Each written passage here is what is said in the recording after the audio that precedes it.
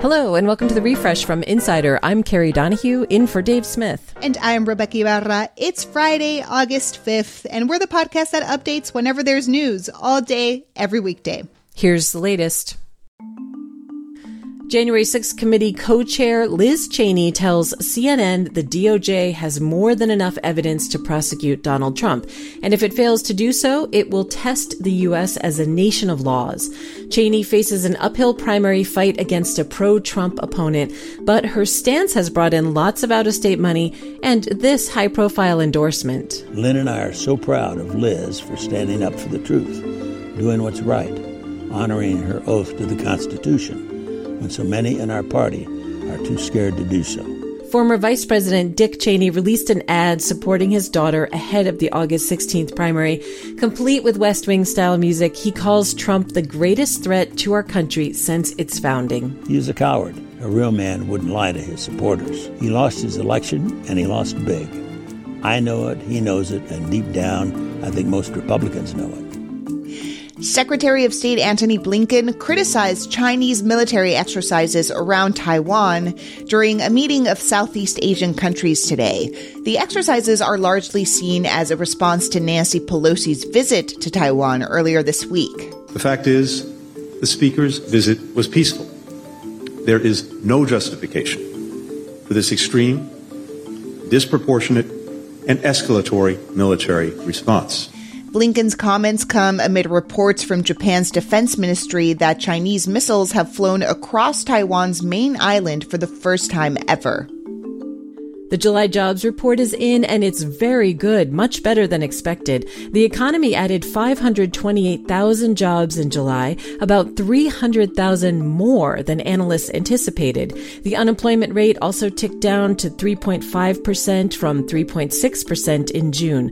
With other indicators like GDP pointing to a downturn, the continued strength of the job market makes the case the economy might not be headed for a full recession. 2 of the 4 people struck by lightning in a park across from the White House have died.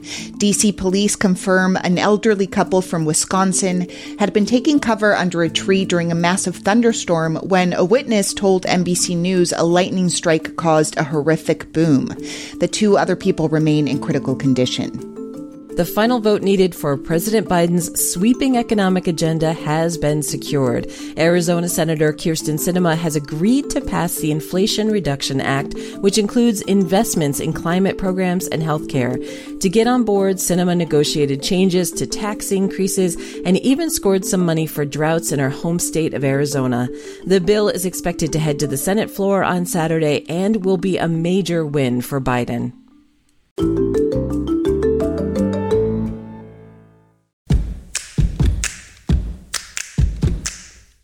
Today and every day, we're updating the refresh from Insider as news happens, so check back whenever you want to know the latest. Coming up, we dive into the world of Barbiecore, and if you have no idea what that is, then you really need to stick around and listen. Right now, men who have sex with men are struggling to get the monkeypox vaccine because it's in limited supply. FDA Commissioner Robert Khalif has an idea, though. Split 1 dose among 5 people. You know, like this is some sort of BOGO sale. Khalif says this will help vaccinate the country 5 times faster, but some doctors say there's a chance it'll make the vaccine less effective, and critics say the practice risks treating gay and bisexual men as second-class citizens. The once-hot investment app Robinhood had a bad week. The company's crypto division got slapped with a $30 million fine from New York state regulators. They allege Robinhood failed to protect consumers. And in a second round of layoffs, Robinhood let another 23% of its staff go. One person who was laid off told Insider that Robinhood has been hemorrhaging money. That's Aaron Wyman. He writes Insider's 10 Things on Wall Street newsletter. Now, morale among the 2,600 remaining employees is grim. The company is likely to focus on more ways to cut costs, and CEO Vlad Tenev admitted that Robinhood hired too many people too soon. He also admitted that Robinhood was not well equipped enough to deal with the market downturn. You know the culture war is getting serious when it moves to breakfast foods. Cracker Barrel, the restaurant chain based in Tennessee, recently posted on Facebook that it has added a plant-based sausage to its menu. Well, cue the predictable uproar in the comments section from people protesting the supposedly woke food stuff, which was then followed by a slew of counter-arguments from people with sensible advice, like, quote, "If you don't want them, don't order them." Warner Brothers Discovery is merging its HBO Max and Discovery Plus streaming services into a single platform. The plan, announced at the company's earnings call last night, is part of new CEO David Zaslav's goal to reach 130 million paying subscribers by 2025. The merged streaming service will roll out next summer, and while there's no word on the price, the company says it's also exploring a free ad-supported tier for the service post-launch. Amazon announced today that it will be buying iRobot, the company behind the Roomba vacuum, for nearly $2 billion. The deal, which is pending approval, should help Amazon expand into the robotics market. It also means even more of your household products are now connected to the online retail giant. After the announcement, iRobot shares jumped 20%. Cue the music. What's hot, DJ Roomba? DJ Roomba, turn it up!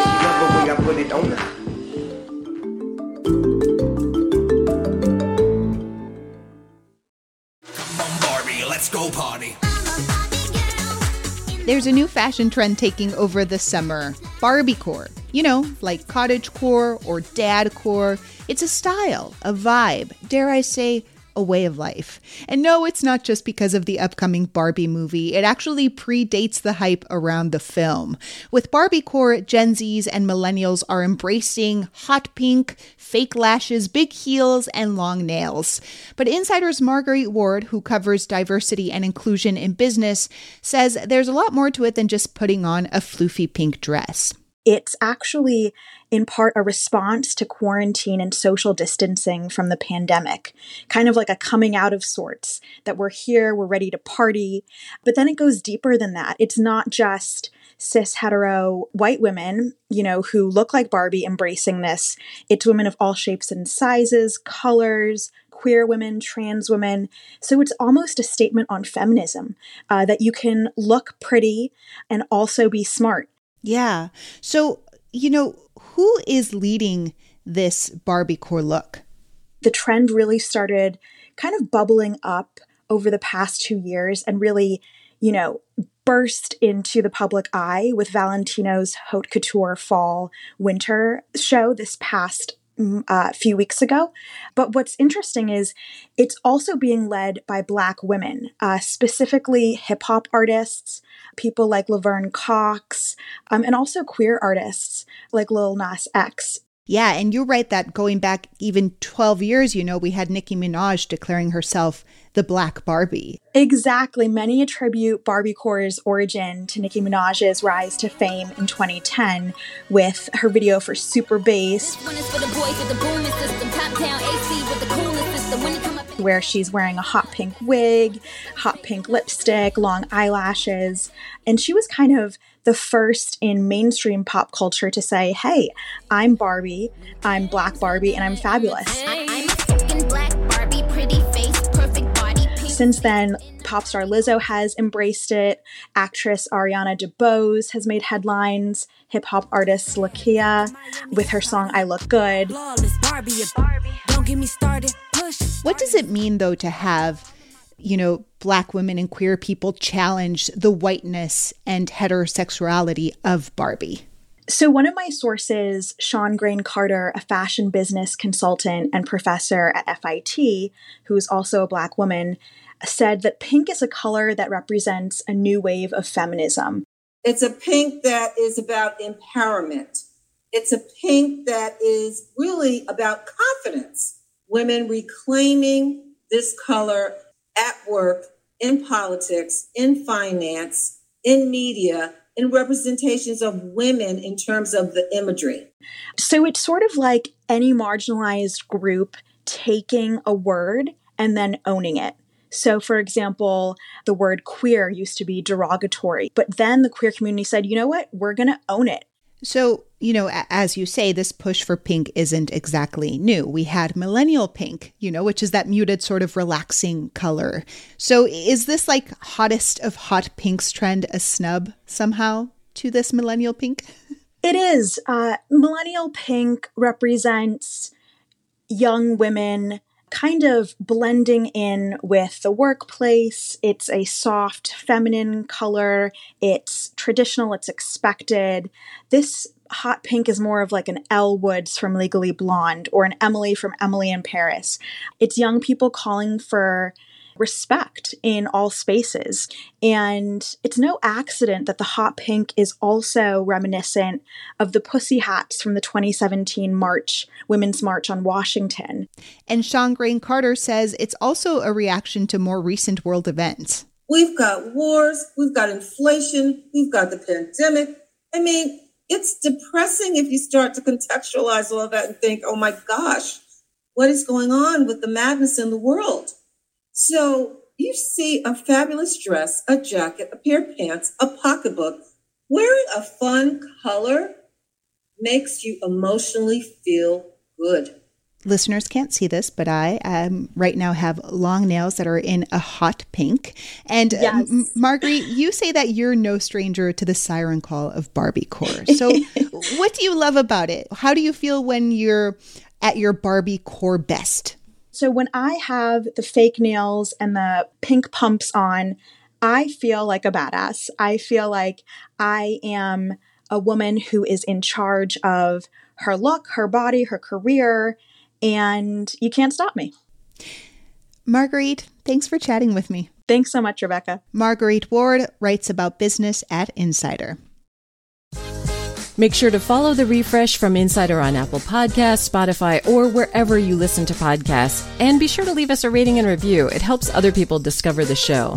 The Refresh from Insider is produced by Frank Alito, Grace Eliza Goodwin, and us, Rebecca Ibarra. And Carrie Donahue. I'm the executive producer, and Dave Smith will be back on Monday. Andy Bowers is the head of audio at Insider, and we had help this week from Alan Haberchak. Thanks for listening. Have a wonderful weekend.